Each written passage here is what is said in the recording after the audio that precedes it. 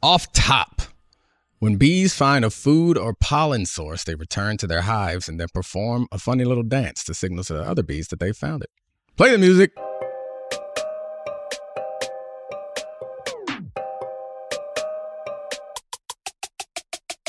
This is the Domonique Foxworth Show. It's like a waggle, they said. It's like a waggle dance. When I see waggle, I think of a football play, but I don't know. I haven't seen this dance. I need to Google the dances. Charlie, can you dance? Are you going to be dancing at this concert that you're going to? I was giving you some shoulders. That's all you can see in the frame. Classic Tony Kornheiser. The penguin dance. So if you're not following this on YouTube, you're just listening, then you are missing this modern technical marvel where we have Robot Charlie in studio. The first time we are not in the same place in a long time. It looks great, though. It makes me sad. But I'll adjust. You had to travel. You had to travel. You had things to do. It's fine. You're important.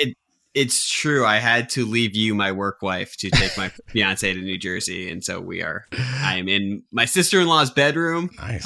Surrounded by plush stuffed Jack Russell Terriers and all of her various degrees. All right. I saw you put out a new thumbnail for our show where it is no longer my show. It is now your show. You're getting full of yourself, going on vacation in the middle of recording time, all types of stuff. Big time, Charlie, big time. How dare I go and enjoy my Memorial Day weekend with my family and loved ones? That is not the culture of this show. This is a coal mine is the culture of this show. There's no next man up in this show. It's just me and you. And if it's without that, we are just sinking to the bottom of the ocean.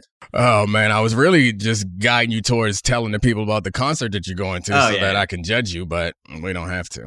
No, I'm going to the Eras Tour. I'm going to see Taylor Swift at MetLife Stadium, and it's hilarious. My fiance and her sister are going to the concert with a bunch of their girlfriends. I wasn't invited. Hold on, time out. We're going to be talking about a lot of football coming up here real soon. Roses and Thorns eventually also. Time in, Charlie. Okay. I was jokingly devastated, being like, how could you not invite me to this Taylor Swift concert? And then I got a call about a week ago from my friend who's 6'7", 290 pounds, former pitcher for the Blue Jays organization. He's like, buddy, how do you feel about going to Taylor Swift next week? And I was like, yes. And he's like, how would you feel if you were in a box with catered food and drinks at Taylor Swift? And I was like, even better. And then I was like, you know what, Carrie? Eat it. Have fun in Gen Pop. I'm going to be in a box enjoying myself. You know what I have? Unlimited access to the bathroom. You know what you have? Being at a concert that's 80% women where you're going to be in line the entire time. That sounds fun. My wife, I didn't realize that she's gone to all of the Beyonce concerts, all the Beyonce tours. And so obviously there's another one coming up. And the last couple ones, she asked me that I want to go. Like, absolutely not. Like with you and your friends, I'd be the one dude. Like, no, I'll pass. And also like, I don't know. I was whatever. All right. Football. Have I told you that I don't like live music? What? Yeah, I much prefer not live music. You just want it done right. You don't want all this. I want it done right, and like, there's nothing worse. And I guess I should say, like, at the highest level where performers can add some verve, some voof to their performances, maybe it's worth it. But like, is there anything worse than just hearing someone who sort of sucks up on stage? Like, I went to college in Nashville, and you have all these people who think that they're the next rock stars, and you get up there and you're like, Just put on the recorded version. Spare us. Yeah. I'm with you. So like, I'm fine with going to a concert, but live music is always bad. I've never been, and I guess it's also because the type of music I like, the music that I grew up on, the music that I want to listen to, you don't just walk into restaurants and have people spitting bars about moving bricks and fighting. Like, that's just not what happens. You walk in and there's some guy at a piano or with an acoustic guitar singing about his heartbreak. I'm like, man, shut up. You're not good. Be quiet. I want to eat. 100%. And the other thing is, I feel like if there's live music, you feel compelled to, you have to dance. Clap. It's like, what if I don't want to. I'm good. I want mixtape Wayne. It's just not, it'd be weird if you walk into a restaurant and somebody's in there just rapping about how much better than everybody else they are. Now that's a restaurant I go to. I'll dance with that. What if there was just a series of bars called The Droughts, and they like just play different Wayne mixtapes at each one of them? I'm down with that. I like that. Dedication. The dessert. Yeah, we call it dessert dedication. All right. This is way too much like milling about before we get to actual talk about sports stuff. So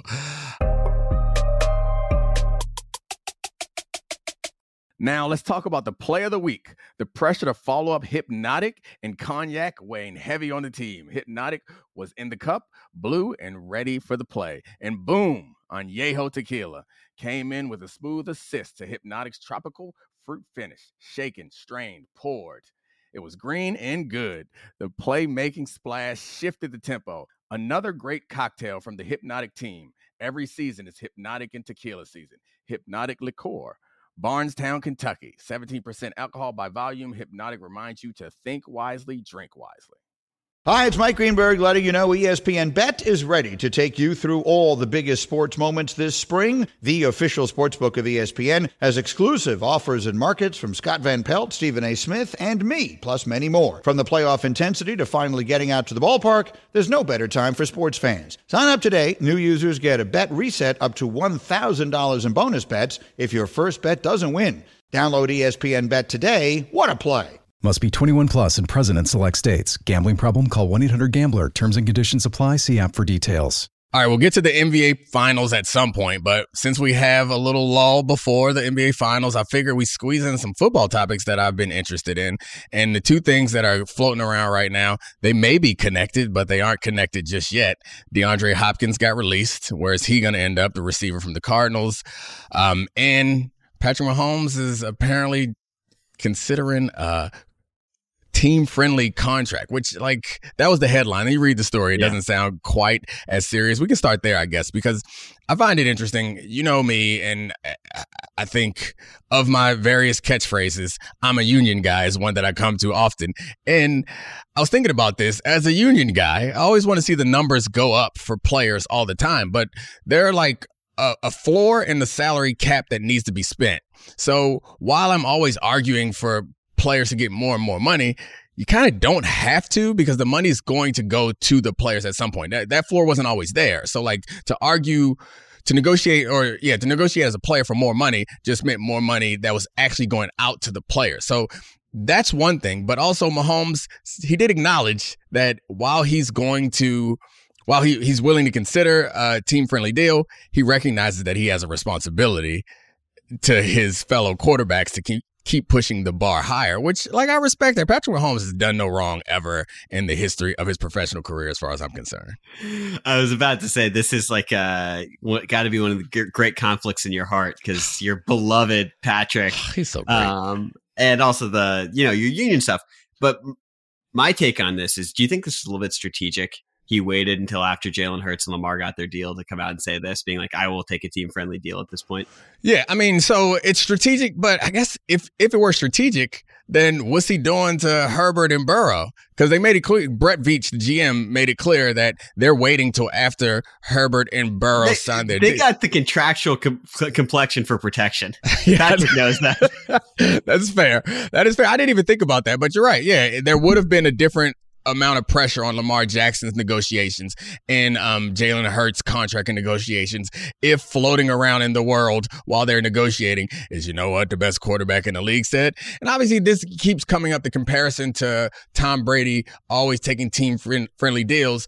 And the implication in that is that he chose winning over money. And then in the long run, he's obviously going to benefit from making that choice. However, there's really no evidence that the team-friendly deals that he took were used to bring in players that made a huge difference. He just took team-friendly deals because he's a nice guy. So there's two ways to talk about, I'm being sarcastic, but there's two ways to talk about this. Is like, as an investment strategy, I'm not sure that I like it, because then you have to go and win 3 Super Bowls, I guess. But I don't know how many Super Bowls you have to win for it to be worth it on the back end financially for you to take a team-friendly deal in a sport that is highly random in ways, because a single elimination tournament, and it's violent as hell, so people get hurt. And so it just feels like it's not as guaranteed a bet. Like, I'd understand the argument for taking less money if you were like, you know what?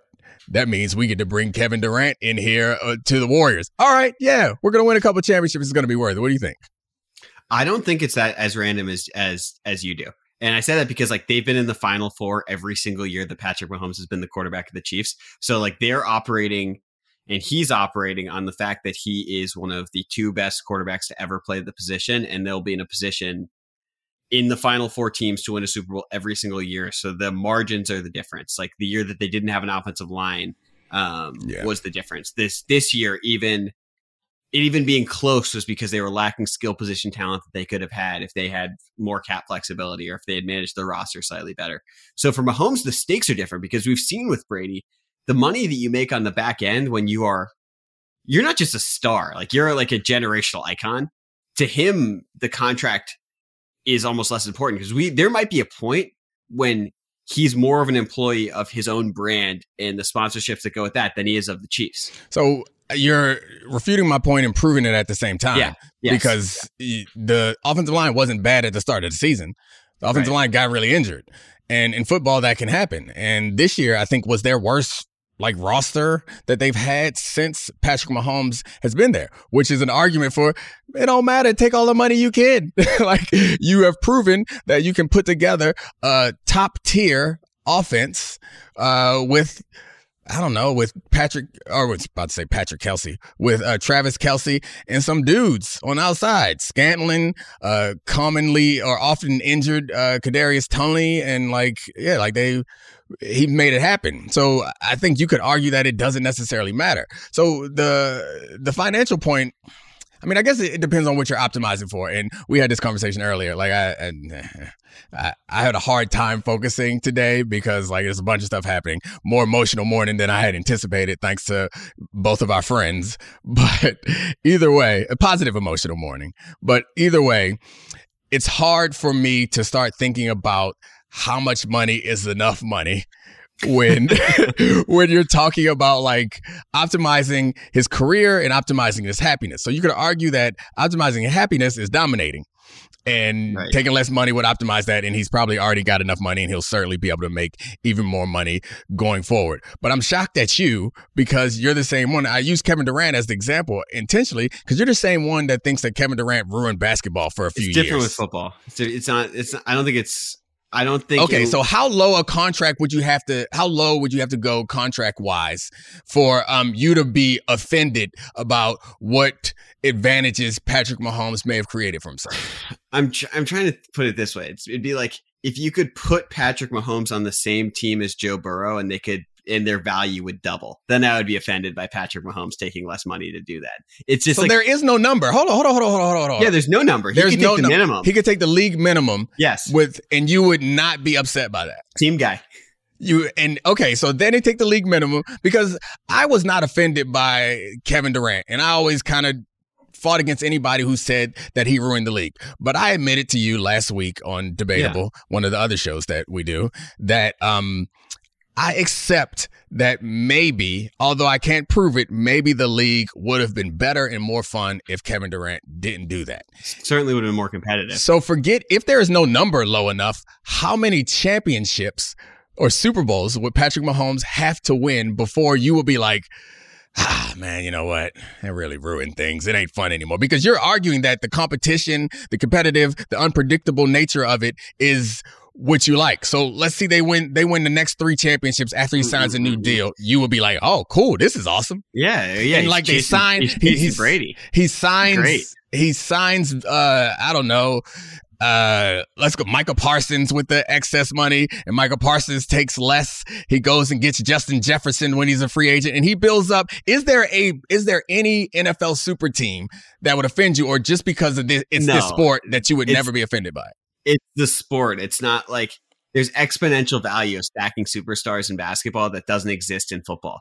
And in that position is the value of a Kevin Durant, a Steph Curry, LeBron James is only matched by the value of a quarterback in football. And you can't play 2 of them at once. So there's no way to stack the deck that's equivalent to that. Because there's no way. So competitive because he was joining a better player's team that was already the best. That was already the best regular season team of all time, and a Steph Curry fluke slipped on the floor, Draymond Green punching the nuts away from being back-to-back champs. So it's just different. Okay, so he was joining a better team, not joining a better player. That's an argument for another day. However, not an argument. It's impossible for you to say that there is no equivalent. So you're saying that a quarterback is worth more than the entire roster altogether. You can't put together You can't put together 21 other players to be equivalent to adding Kevin Durant to the Warriors. That's absurd. So I guess if the difference in salary is the equivalent of Aaron Donald, Micah Parsons, Tyreek Hill, and Jamar Chase. There's my number. So that's all of them would get you to the value of a quarterback, of a great quarterback. I think it would get you the value of adding Kevin Durant to the Warriors, adding those 4. And would you then be offended by that, or because of the violence or the randomness, or is there something? What about this game makes it less offensive, or is it fewer games? He's not switching teams to do it. Not switching teams to do it. They would all have to switch teams to get on the. No. But like, it wouldn't offend me about Mahomes because he's not the one switching teams to do it. Okay. This is like the Dwayne Wade paradox, where he got no shit for LeBron going to the Heat because he didn't switch teams. Where it's like Mahomes he's protected. He's the homegrown guy where he's just trying to help his organization win. And it's funny because that's the part that's offensive to me. You know why? I'm just telling you, this is like how my brain works. I know that your brain is probably more normal. Normal is the wrong word, but more aligned with the fans' way of thinking than mine. But having been in negotiations with organizations, having watched them cut my friends and having to watch them just completely discard Hall of Fame players as soon as their value is declined and not watch their back. What does not resonate with me is treating these teams any differently than you would treat a company that you work for. So imagine that you had a job, anybody, and you went into work and they were like, all right, it's raise time. And in order to make this Starbucks the best Starbucks possible, we can't afford to continue to pay you this much money. So you take a little less than you are actually worth so we can be the best Starbucks in all the Starbuckses. But you know what? At the top, we still getting our money. We are not getting any less. And that's what's expensive to me. And I understand the reasons why it's up there, but just the idea of being like, I want to help out my organization. This is where you're losing people because you're comparing these guys who are making tens of millions of dollars to people who are making that baristas at Starbucks. I know it's a principle, but this is where it loses people though, because it's like, how can I feel bad for this person that's making 10x of? And I know they're better at their job than no. We don't need to get into that. I am not looking for sympathy. I never wanted to make anybody feel bad. I was explaining the principle of it, not that you should feel sorry. You're right, but you're going to emotionally lose people with that because it's like the differences are too practical, even if it's a 1-to-1 comparison. Okay, well, either way, I guess the point is for me is these organizations are teams. And I guess what I don't like about it is like, I love and appreciate that people are so emotionally connected to these teams because I can get on here and get paid to talk about sports, or I can play football and get paid for it. It's because of that emotional connection. So I guess I can't have one without the other, but I can acknowledge that I need that emotional connection to stop when we start talking about business, because it's frustrating to have people have expectations that, because the fans are like, yeah, you're going to do this for us. The teams don't care about you either. That's the thing that is frustrating to me, I think. So I think there's layers to this. Enlighten me. Okay. One, like, teams are the last cool brands like in the world. Like, think about this, like wearables. I'm not wearing I don't know. I'm not wearing a Domonique Foxworth t-shirt because we're not a cool enough brand yet. But like, people will wear NFL stuff, their favorite team stuff ever. And that emotional investment, that buying tickets, that obsession, that's the driver of these TV deals. That's like a huge part of it. So like, that emotional obsession is a huge part of why the league is so valuable.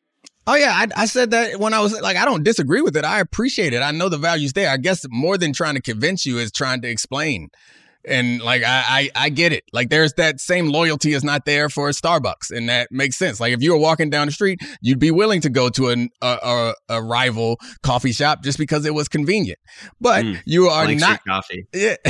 Yeah, I've had that a couple of times. But you would not put, if you're a Chiefs fan, you're not going to put on a Broncos jersey just because you out of shirts. You're more likely to walk down the street shirtless. So like, I get it, and I value the emotional connection. I'm just pointing out that what comes with that is something that is also annoying and irritating. I was having another conversation, pre-show conversation, just about unions and stuff, and saying how quarterbacks before the show. Oh yeah, you knew all this stuff was getting in the show, Charlie. When I told you that this morning was more dramatic. I'm also laughing because me and Domonique were talking about this show, and we were like, yeah, should we do some NFL stuff? Maybe we get a hard 20 out of this. Like, are we 20 minutes in already? I'm sure we're close to it. Like, all right. Well, I'll spit out this last story. Really. No. I will not spit out the story. I'm gonna save the story. We can go to Nuke Hopkins instead. The audience is gonna be so mad at me if like you just teased union talk again and didn't do that. I'm not gonna be the villain. I demand it. Not another word until we get the union story. I'm trying to schedule some people in the future for a real in-depth union talk, but this isn't some great union story. It's just when you're close to something, you see it differently. And, like from a distance, you might look at someone's relationship and be like, oh, it's a perfect relationship, but you don't know what's actually going on inside. Or like, I would die to be married to Idris Elba. I don't know, whoever is the hot, but then you get there, you're like, hey, you know what? He doesn't put the toilet seat down, and there are annoyances that you weren't aware of. So like, I think that's part of my experience with the NFL is like from a distance. Yeah, I get it. I remember being a fan, and honestly, I miss it. Like I hate when I am emotionally invested in a game. Normally it's because I've become invested in the story of a player, and I do enjoy the feelings of the ups and downs. Like I really want this first title for you, LeBron. Like I remember feeling that way and being so excited for him to get it.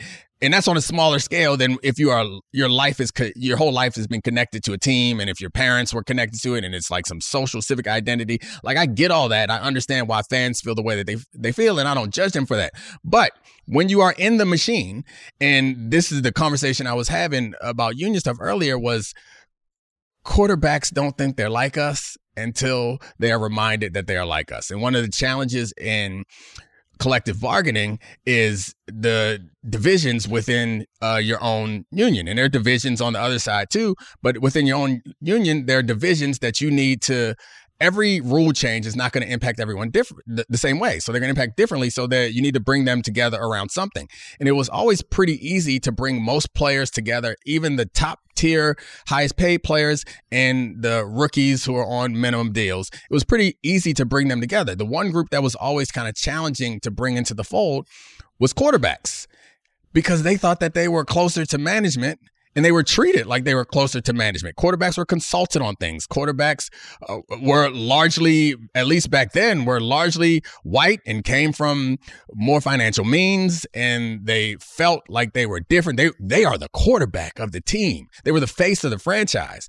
And so it was funny to see it happen to different quarterbacks over the course of their career, because at some point they're reminded that they are us.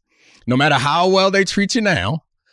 Kind of. I mean, they all are eventually. Are eventually. That's what I'm saying. So I'm saying at some point with extra commas, usually. No. All the commas, all the money, all the celebration is fine. But I'm saying at some point they're reminded that they're one of us, because their career ends, and then they're like, oh. And I remember when, one of the most active quarterbacks, big high profile quarterbacks we had in the union was Drew Brees. That's because he was reminded that he was one of us early. They went and drafted Phillip Rivers on his ass, and he was like, oh. They don't care about me.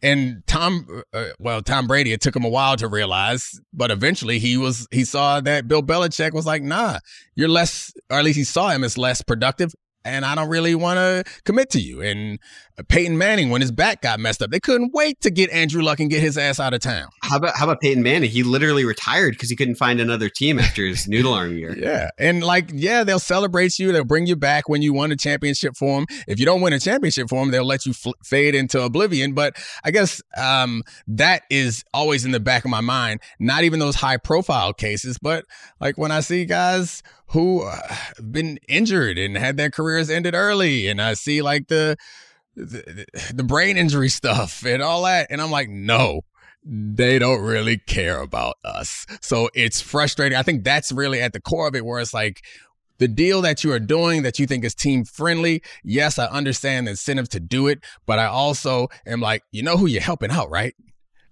You know whose back you're really covering. And Clark Hunt was one of the owners that I liked quite a bit. He's a cool guy, but it still feels like a little bit you working for the wrong team.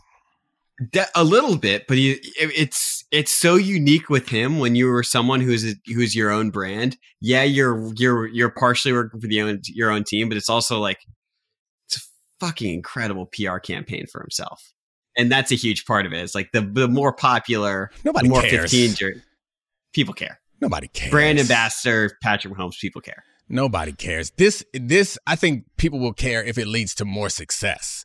I don't think that he's earned any points with a fan base by taking a team-friendly deal. Totally disagree. You know better than me. And I mean, just think about the discussion around Lamar Jackson this past year. He became legitimately polarizing in Baltimore and like amongst that fan base. Then he signed the deal and all the polarization evaporated. Let him win a Super Bowl. Unless he's not good this year. Agreed. So you think if Patrick Mahomes stinks after signing a team-friendly deal, they're going to forgive him? No. All that matters is success. They will forgive all the ridiculous things you do or say. No matter how much money you make, it all gets forgiven if you provide them what they are here for, some great memories, some great fun, and the ability for an entire year to brag that you're Super Bowl champions. That's it. Yeah.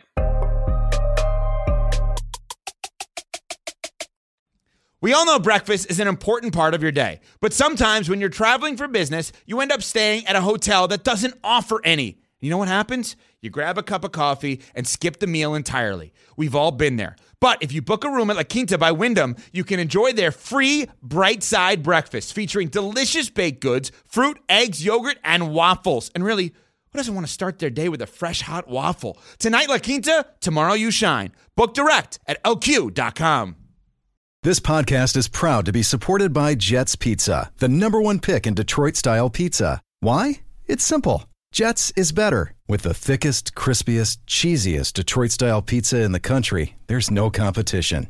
Right now, get $5 off any 8-corner pizza with code 8SAVE. That's the number 8, SAVE. Go to jetspizza.com to learn more and find a location near you. Again, try Jet's signature 8-corner pizza and get $5 off with code 8SAVE. That's the number 8, SAVE. Jet's Pizza. Better because it has to be.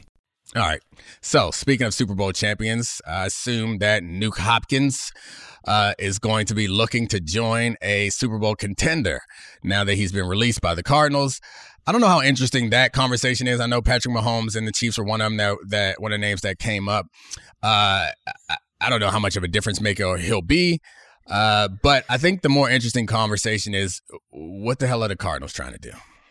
I am so fascinated by this. Like, this is honestly, like, I know you probably hate this because this is going to be some all-time tanking this year, but they're going to potentially have, it could break right that they could get the #1 and #2 pick in the draft, and they could end up with Caleb Williams and Marvin Harrison Jr., or maybe draft 2 quarterbacks and just see which one's better of Caleb Williams and Drake May. And what happens if you trade Kyler Murray after this year, after he rehabs his ACL, and you get a 3rd top of the first-round picks? I'm sure you could get a first-round pick for Kyler Murray. He has their contract for a long time. That is some all-time 2K'ing. We're literally 2K'ing the Arizona Cardinals. So, I hate tanking. And yes, I'll explain it here again. Because it's not about player safety or player health, although like you should have those concerns. It's about an implicit understanding. And again, I'll be hesitant to use real world explanations because for some reason the money blinds people to whatever. But the same way, how about this? We'll use a football explanation or football example. If I show up and I give you half effort as a player, you are going to say, no, thank you. That is not right. We have an understanding and agreement that I pay you this money for you to do your best. And I feel like the same thing should be true for teams as it is for the players, is that when I sign that contract, it's not in writing, and it does not say in the contract, I'm going to give 100% all the time. But the implicit understanding is I'm going to give you the best I got. And I assume that the implicit understanding from the other side is I'm going to do the best I can to help you succeed in your career. And it's frustrating to me because I know how hard it is to get there. I know how fickle the careers can be. And I also know how dependent you are. And you know my story about how close I came to not getting to the second contract and then realizing that if I don't get to that second contract, I probably would have regretted chasing football as a career because I don't think I'd have been happy with where my life was. And so I guess that's what infuriates me about it is I know that on all of those rosters, there are players like that who are like, man, I got to have a good season. In order to have a good season, we got to have a good team. I got to do whatever. And there are players like that are there who have the expectation. And then this team is like, you know what? We good. Let's think. Well, there's you can't argue against that one. No, I think this is where your goals as a player on the fringe of an NFL roster or looking for a second contract don't align with the organization's goals of trying to win a Super Bowl. Yes, you're trying to do the best and perform to win games. But if I were to ask you, are the Cardinals in a better position to win a Super Bowl over the next 5 years without extra draft capital and with Kyler Murray and DeAndre Hopkins, or are they in a better position moving forward with Caleb Williams on a rookie contract and Marvin Harrison Jr.? I 100% understand that and agree with you. They would be in a better position with those picks. But I would push back with the teams that are the most valuable and the most consistently successful are not teams that are built this way. Definitely. So if your goal is to have an incredibly valuable team, sustain success, and to win championships, I would argue that this is not the way to go about it either. Like, I think that basketball and football, we've had this conversation a number of times, culture is so much more important in football, or at least not more important, but I think it's so much more challenging to cultivate, develop, and to perpetuate in football than it is in basketball. And absolutely. And I do think that there's no football player that has the impact, as we discussed earlier, that a basketball players have. Like, yeah, if you tank and you get LeBron James, oh yeah, you're all right. He is going to set the culture when he gets there, and he's also so talented, and the game is so reliant on him that everything else can work out around them. And he didn't win a championship in his first city either. But anyway, the point that I'm making is, he had to go away and come back and learn how to build his own rosters because they weren't doing it there because they had a atrocious culture that just perpetually burped lottery picks. That GM was So we don't rehash those first 7 years. That could be another podcast every summer. Exactly. So that's my point. When you look at what the Ravens have been, when you look at what the Steelers have been, when you look at what the Patriots have been, the Chiefs, the Eagles, all these teams that you want to be, these teams ain't out here thinking on purpose. They are building a culture, developing a culture, perpetuating a culture that maximizes your chance of success. And going out there and be like, you know what, let's poop down our legs so we can get one player. Nah. Well, counterpoint to that is like, was the culture in Arizona been that good with Kyler Murray where everyone seems miserable most of the time anyway? No. And I wouldn't blame Kyler Murray for the culture. Culture's been garbage. They brought in Rosen and got rid of him for Kyler Murray. That wasn't it. They had Steve Wilkes as their head coach for 1 week. That wasn't him. That wasn't Kyler Murray's fault. They had Steve Keim as a general manager making questionable decisions in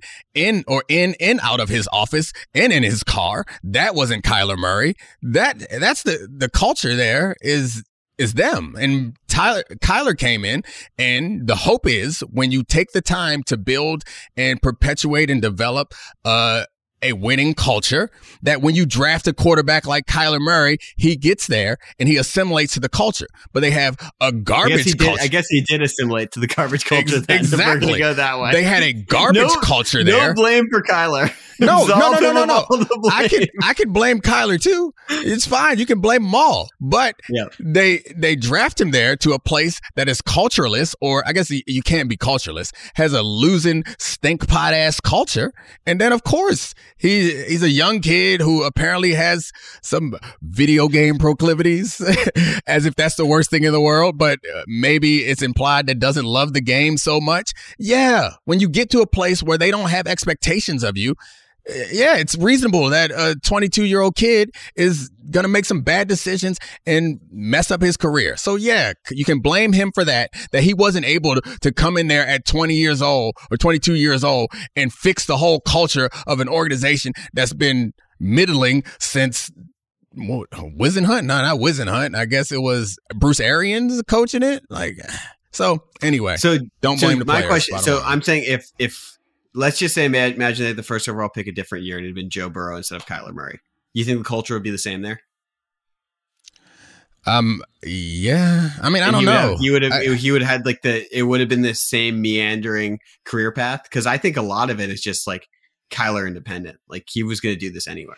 Possibly. I don't know. It's no way for us to find out, but I know that the way to maximize what you get out of a player is not to just have a trash organization. And Arizona was in that NFLPA survey about what it's like to play for the team. Arizona was amongst the worst for the services they provide for their players. If they don't care, they don't care. And the only thing Washington's ever won, being the worst organization imaginable. Yeah. Yep. Talk about culture. So I don't know. Maybe Joe Burrow is magical because he did go to Cincinnati, but Cincinnati's been they haven't been bad. They were bad when he got there, but they've had long stretches of respectability. But it's possible that Joe Burrow is the one guy who is magical that can go in and fix a culture. But then what are you looking for? Then you're just the reason I'm saying that is because that's what we're seeing. I mean, look. Maybe that's too much pressure to put on Caleb Williams. So we're looking at someone who's like a Joe Burrow, Trevor Lawrence level college quarterback, but he's just so much more modern. It seems like he's the first guy who's come around who plays like Patrick Mahomes. And then you pair that with literally the best receiving prospect, probably since Randy Moss, ahead of Calvin Johnson. It's I don't know. Those are risks you can take if you actually think you could acquire those picks based on what you've done. Yeah, I mean, that's fine. That could be your strategy.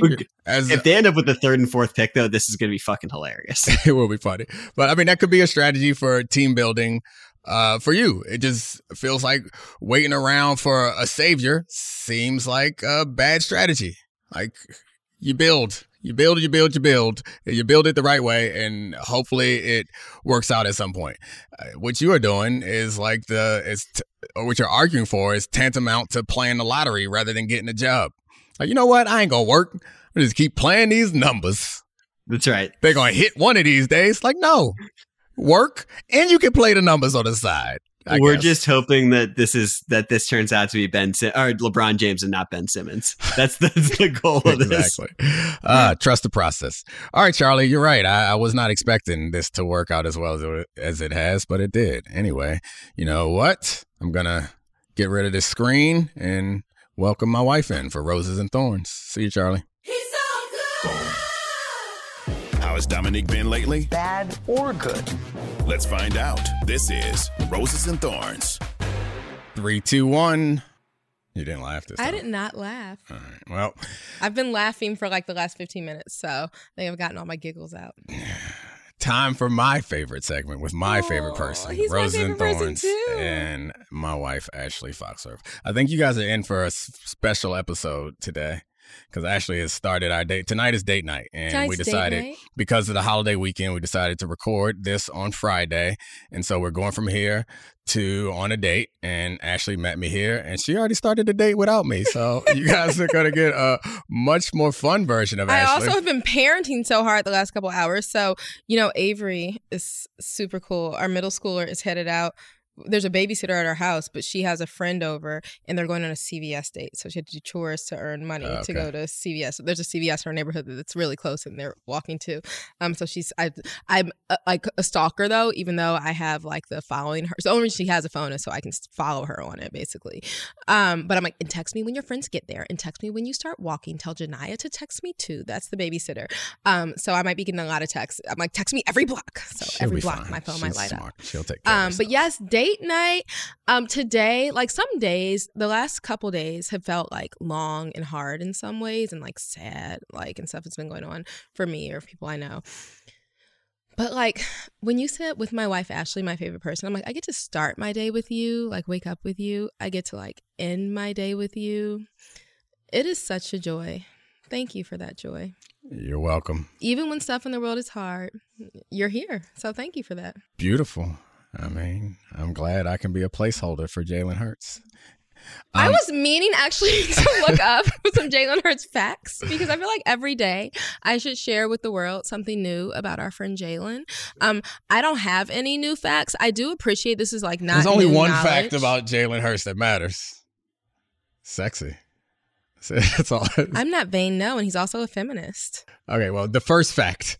I love that he's a feminist. You know what? Lamar is a feminist. Is Lamar's mom his agent, or is just Lamar's mom is his mom and he has no representation? Well, I don't believe that he has an official agent. I don't think that he lists his mom as his agent, but I think that, I mean, you can. Other players have had parents or uncles. Well, he might be a feminist too. But yeah, I think she's like his. When I was writing about him, she was who we had to reach out to get denied an interview. So I think she was running his. He didn't want to talk to you? I'm sorry. He didn't want to talk to anybody. I'm sorry. I'm over it.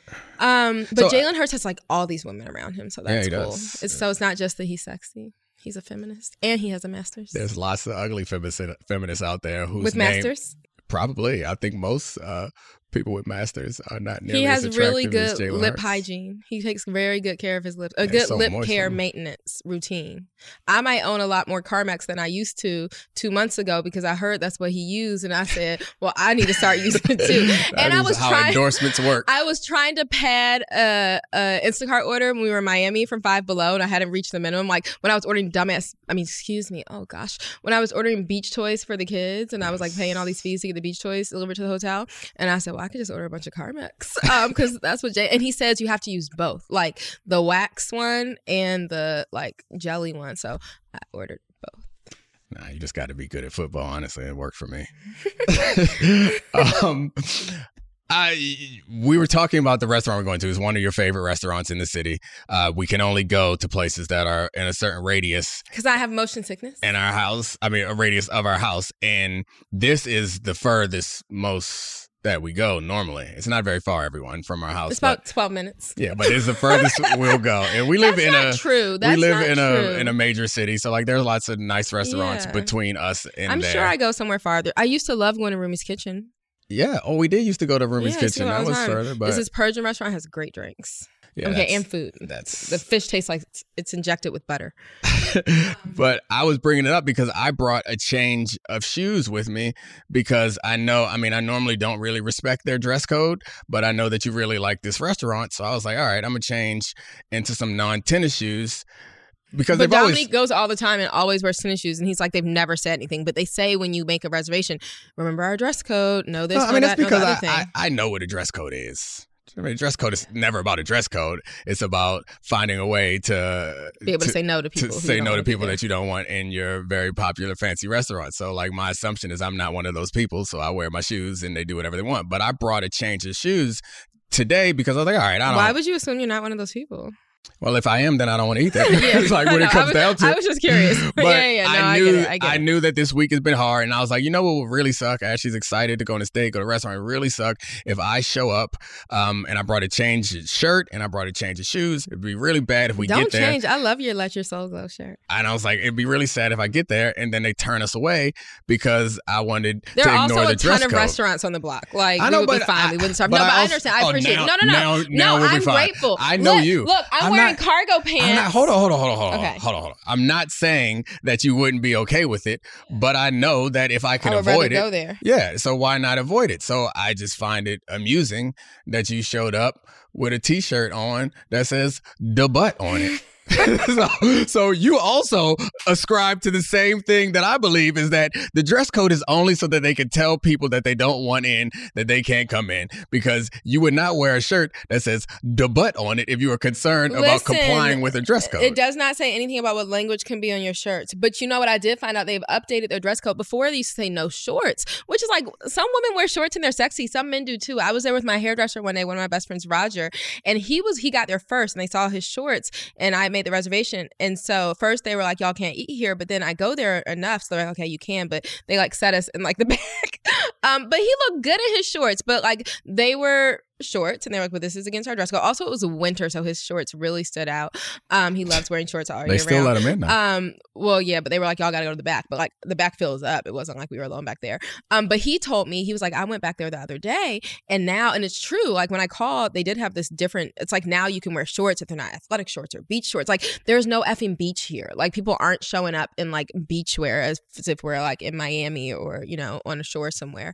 But they said cargo shorts. But he said he went there last week and he was in cargo pants and they wouldn't let him in. So I was like, well, at this point, this is what I'm wearing. So like, we're going to deal with this. But then I was like, but I'll be really, after I was like grumpy and after like my day continued to kind of go downhill, I was like, I'll be really sad if they don't let me in. So I do have a jean skirt with me if I have to change into it. But my shirt, it says debut and it's fine. I hope that some people out there know what it is. I love like concert tees or like music tees. And I found this vintage one. It's an old EU one.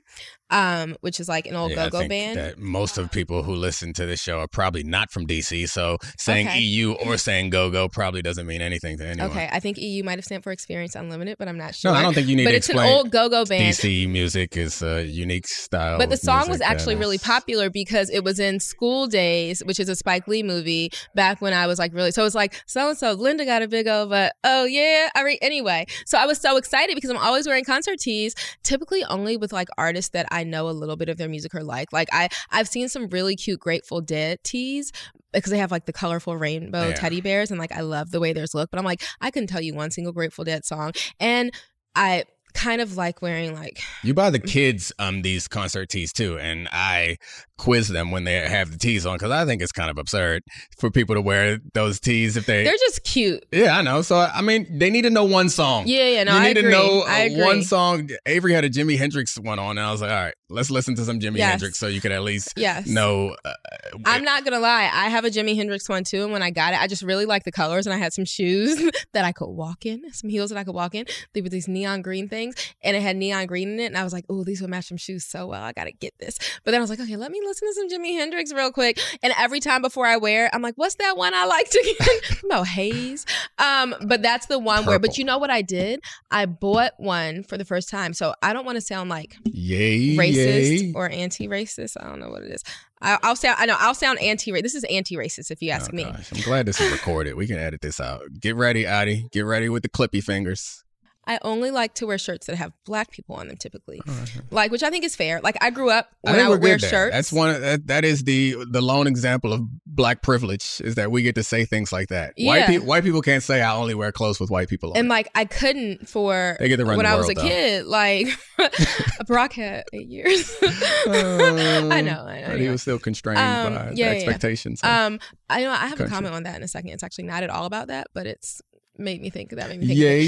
So that was my one thing. But I was at Abercrombie recently, which actually in Fitch or did Abercrombie and Fitch. They murder or Fitch? I don't know if they've dropped the in Fitch, but I was there. That's where my cargo pants came from. In fact, doing because I got my daughter the same cargo pants without the camo in green, and they were too big. So exchanging her cargo pants, and also they're called the 2000s cargo pants because like they literally have the exact same cargo pants in the 2000s back when I used to work there and like wear a lot of it. So when they came back out with them, I was like, oh my god, I have to buy them. You bought me some like Basquiat shirts from Abercrombie and Fitch, and I was like very weirded out by it. I was like, what are we doing? Why is Abercrombie and Fitch selling Basquiat shirts? They have like a lot of licenses. They have a lot of cool licenses now. I know, especially given the history. So back when Abercrombie, like I used to always get things in the mail like class action suit, like former Abercrombie employees. They didn't hire black people. Like they always hired me. I would work there for 2 weeks, get all my stuff on discount, quit, and then pop back in like, hey y'all, I'm back. Give me that like initial, when you first start working, you get like 60% off, and then later you only get 30% off. So I'm like, so anyway, I always felt bad. I never signed up for the class action suit because I was like, I don't deserve this. I got hired a lot, in fact, even though I'm black. But anyway, it has an interesting history. But Abercrombie had a really cute Elton John shirt, and I know a couple Elton John songs, so I didn't feel like a total fraud. Benny and the Jets. You know what that song is about? No, I don't know what it's about. Benny is Benjamin Franklin, a $100 bill that you roll up so you can participate in the Jets, the jet line. Didn't know that. It was a very popular song amongst black people. Glitter. It was like the first crossover song for Elton John. The shirt had pink glitter and hearts on it. Interested in my music history? And so, not really. You're interested in pink glitter and purple hearts? You bought me a shirt. No, it wasn't purple. It was all pink. You bought me a shirt this week that I guess I'm gonna wear at some point. Oh my god, it's so cute. It's not. It's so cute. It's from Gap. They have a Barbie collection, and it says, you know how like the Gap shirts, like the 3 letters GAP, like, and it has their font. It's their font, and like the letters are spread like that, but it says Ken in pink letters with like a lighter pink outline because Barbie and Ken. Well, I feel like Ken is not. What is it? Yeah, I don't know if it's a compliment, but yeah, it's that's like, what I mean. It's but like, it just feels means like I get to be Barbie and he's partner. I know, but you don't have a matching Barbie shirt. Well, they didn't sell the Barbie shirt. I have a whole lot of cute pink dresses though. I know, so. Oh, so that's the vision that you had when you bought it. Was like you're gonna wear a cute pink dress. I honestly didn't think you would participate in my vision, so like. But you bought it anyway because I thought it was so cute, okay. And like you have a lot of tennis shoes with pink on them. I do. I love pink. I think that our jersey should be pink for our football team that you're generally managing and I'm coaching. Oh, they will. And Domonique's come up with an animal it's good. It works out. He loves this weird animal because he heard of it. They know like, about it because it was my off top on Monday, I think. Axolotls. Yeah. And guess what? It actually works out that they're white and pink. And I love pink. And so I'm making the kids' jerseys. I hope to have some pink. I don't think I'm going to make the team the axolotl stuff. Oh, really? Why not? I mean, because it's the kids' team. It's not just what I want the team to be. It's cool and quirky. I like it. I think it's cool and quirky, but maybe they don't want to be cool and quirky. Maybe they want to be tough. I was thinking that it was just as soft a name as possible would make me really happy. I mean, even like Maryland, the Terps, I'm always like, I love you, Terps, but who are we intimidating here? It's an unusual mascot. Okay, what the Barack Obama running things but not fully running things thing made me think of. So my son, he likes to just say stuff to infuriate me. And as y'all know, and I still haven't seen it because I'm waiting till tomorrow to like kill time over the weekend, even though it started showing last night. It's Friday. We're recording this early. I want to see The Little Mermaid. And Declan, my son, I was like, oh, Declan, I got enough tickets for you and Daddy to go, but you have a haircut right before. If you don't want to go, you guys are getting your haircut. If you don't want to go, that's fine. I can find other people to give these 2 tickets to.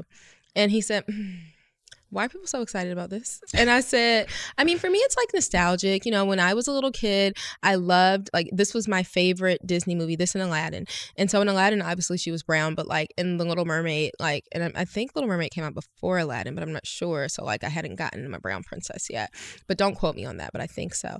But in The Little Mermaid, like, I love that movie, but like, and I wanted to look like her and be like her. And I didn't even think it would be so cool if she were Black because that just wasn't even like in the realm of possibility for us as kids. Like there just wasn't that type of representation.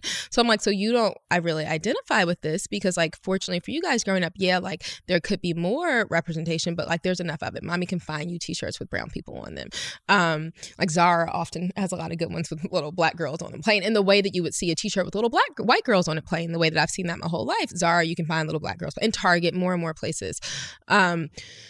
But like you see movies where even if the main character isn't always Black, there's like more Black friends and stuff, right? But I'm like, but for me, it was like, I love this redhead mermaid and like didn't even think like I wish she could look like me because that wasn't a possibility. But like now it's so cool that they're making this movie with a mermaid who looks like me. So we were playing the soundtrack. This is yesterday or the day before. And this little boy says to me, good job. Way to edit. I'm an edited track. This little boy says to me, I mean, no offense, Mom. I get she's Black and all. That's cool. But the first Little Mermaid sounded better. And you know what? And I was talking to Roger, my hairdresser today. He said, no, I mean, for real. Like, that's great that she's Black, but like, I was like, well, that's just because that's the way you're used to hearing the song.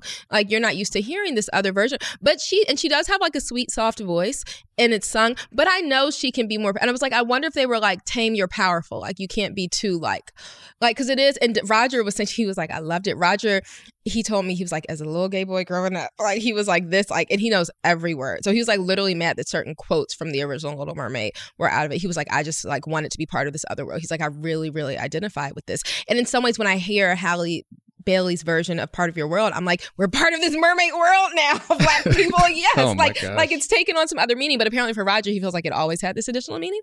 Is the origin story about the transatlantic slave trade that they threw people over and they became mermaids rather than dying? Probably not, because remember, not all of her sisters are even Black. So I think it's one of these like, I was trying to do my best, Declan, to racial, like to stress me out. Yes, and you wonder where Declan gets it from, guys. Like Declan is him.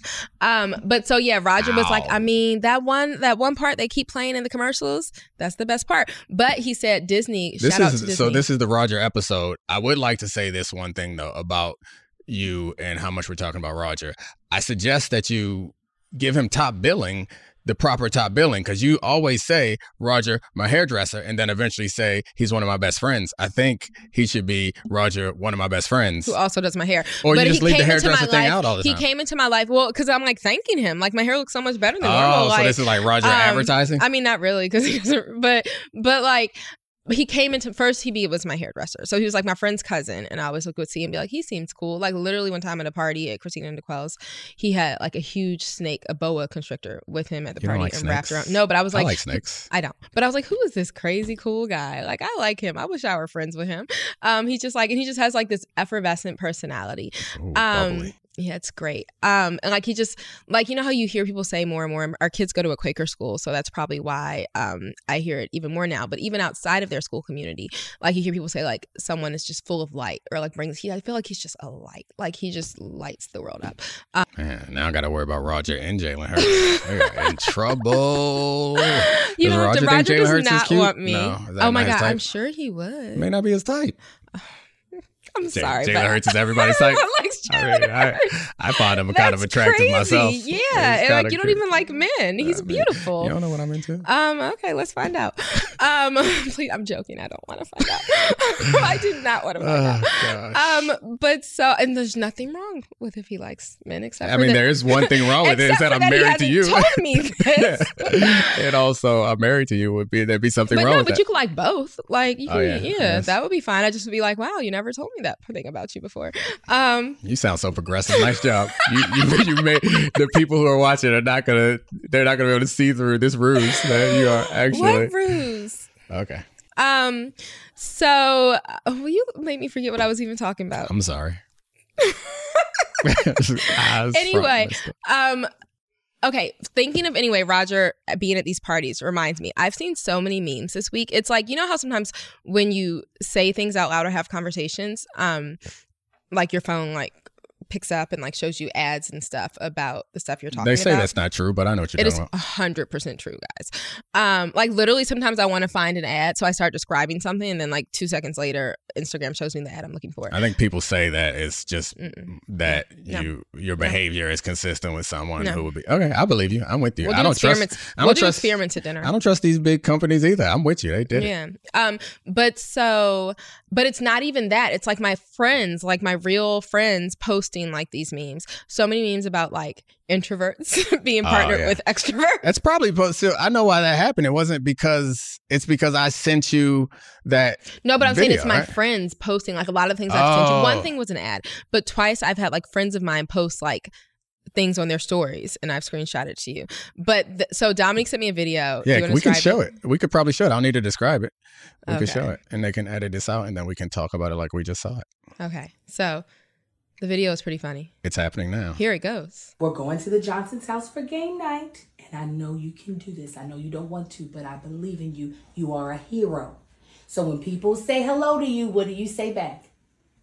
Hi.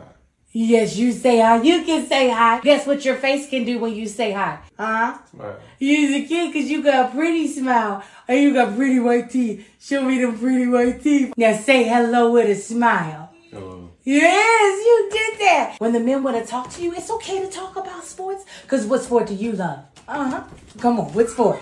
Basketball. Yeah, you love basketball. What team do you like, huh? Lakers. You like the Lakers, LeBron, and you don't like Steph Curry? You can say stuff about Steph Curry. Get people riled up. You know what they're going to ask you? Did you play basketball? Huh? Yeah. Yes, you did play basketball. You can tell them about your knee injury. Everybody there's over 40, so everyone has an injury. You can tell them about your herniated disc. I bet you at least 3 other men have herniated disc and y'all can talk about your war stories. You can make friends. It's okay to make friends. Now let's practice your smile. Let me see it. Let me see it. You can do it. Let me see. Make it bigger. Make it bigger. Come on, make it happy. Not dangerous. Make it happy. I'll help you. Here you go. Oh, you look so pretty. You're a pretty boy. Let's go, okay? Boom, and we're back. What do you have to say about it? I relate to this so much. But the problem is she was better than me and she gave like a good pep talk. and I'll blame this on the fact that I have anxiety, maybe. Like, before we would go into social things, like our friends Christine and DeQuell, before they had kids later, they met at our wedding. So their kids are younger than ours. And I was pregnant at our wedding. I was 3 months pregnant. So we had a head start on our family. Christine and DeQuell like met and started dating after that. So their oldest child now is like 4.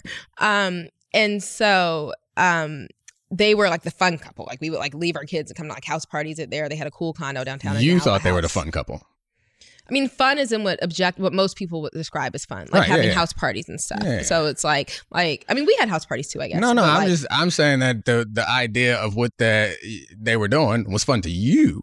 Oh, yes. Not to me. Yes. But the thing is, DeQuell is his best friend and Christine is my friend. So it was never like normal for us to be like, you know what, I'll just go to their events and you stay home. I only got one friend. He's one of, just like Roger is one of your best friends, DeQuell is one of my best friends. I have friends. How many friends do you have? Count them right now.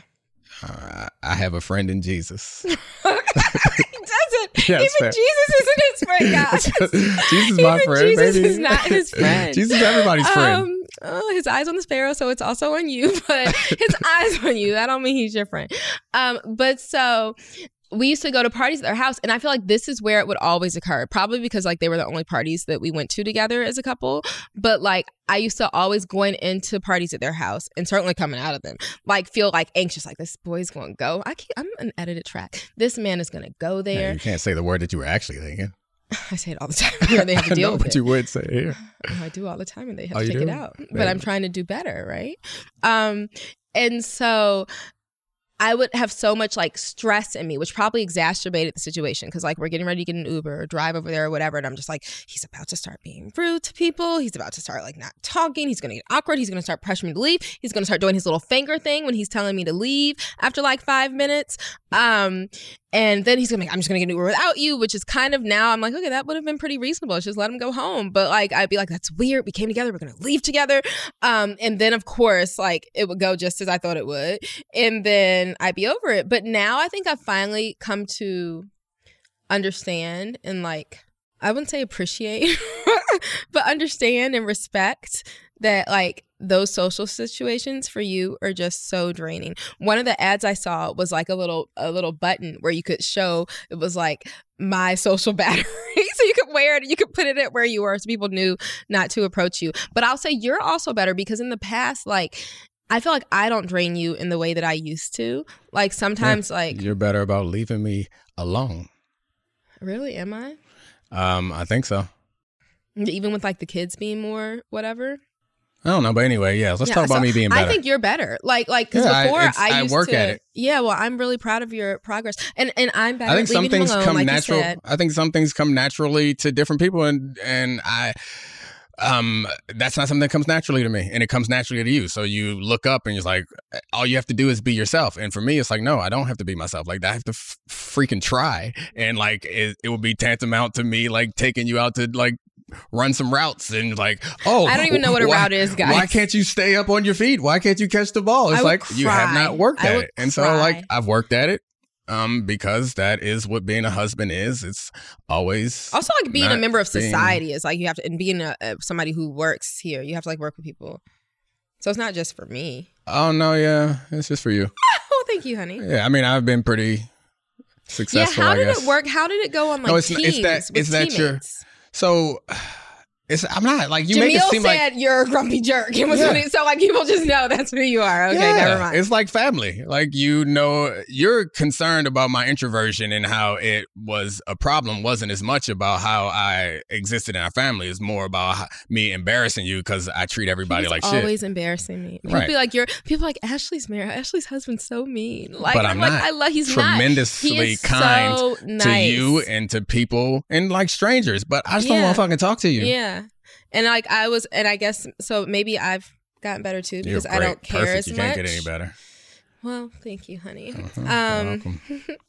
I don't care as much if people think I'm like married to a jerk, but also it does matter to me. Like, and that's something like that I'm working on with our son. Like you want to be kind, like to leave people feeling good, like, and not in a phony way, but like that's something. And you're right, it's something that's important to me. It's not something that's important to you. I think it's also like I've been better at just being straightforward with people rather than like trying to put on a performance. It's like, all right, now I'm going to be interested in them. Just like people I found are a lot more comfortable if you're like, I'm introvert. This is wearing me out. And sometimes they'll be like, I'm tired too. Or we'll have a laugh about it. You just talk about whatever's in your head at this time. You spit it out and hopefully you don't offend anybody. I think we gone way over time, but whatever. Oh, really? I haven't even noticed.